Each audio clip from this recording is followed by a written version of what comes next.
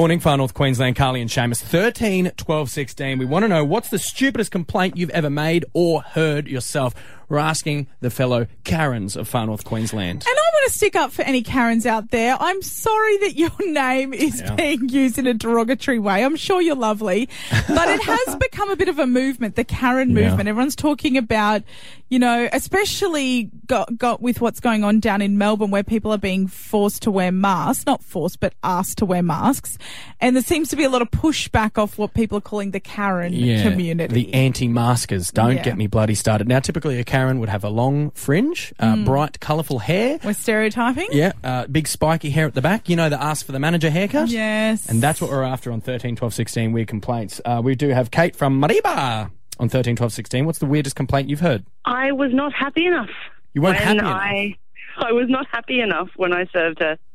It was really busy, Christmas time at Coles. I've turned to her and asked her, hi, what would you like? And she's gone, oh, aren't you going to ask me how I am? I was like, how are you? How can I help you? What would you like? You should have a smile on your face. Why aren't you smiling? And she swore at me, called me names. The irony here is she's asking you to be more polite while being so ridiculously rude to you.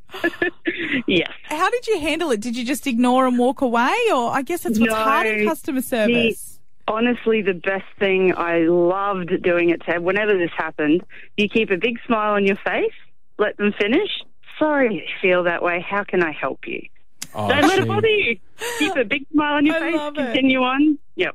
You are perfect. I hope you're still in customer service. Thanks for the call. We've got Colin from Manoora. Mate, tell us about the worst complaint you've ever heard. Well, it gets up there a bit, but I was working at a service station on Sheridan Street going back a few years ago now, and a lady walked in complaining about a headache, and she complained that the fuel stinks too much, and it's causing her a headache.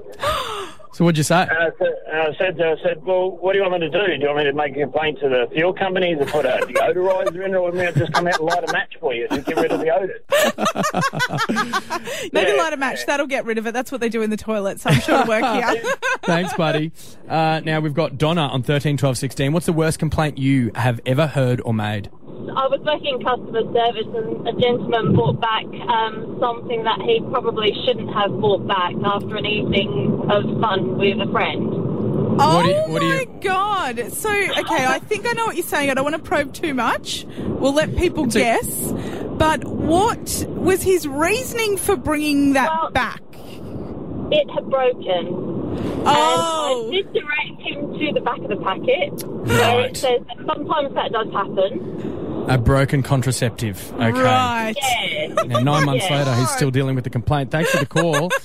13, 12, 16, good morning. You are live on the air. What's your name? My name's Lisa. Lisa, what's your complaint? So I used to work on a sailboat company out of Port Douglas. Yeah.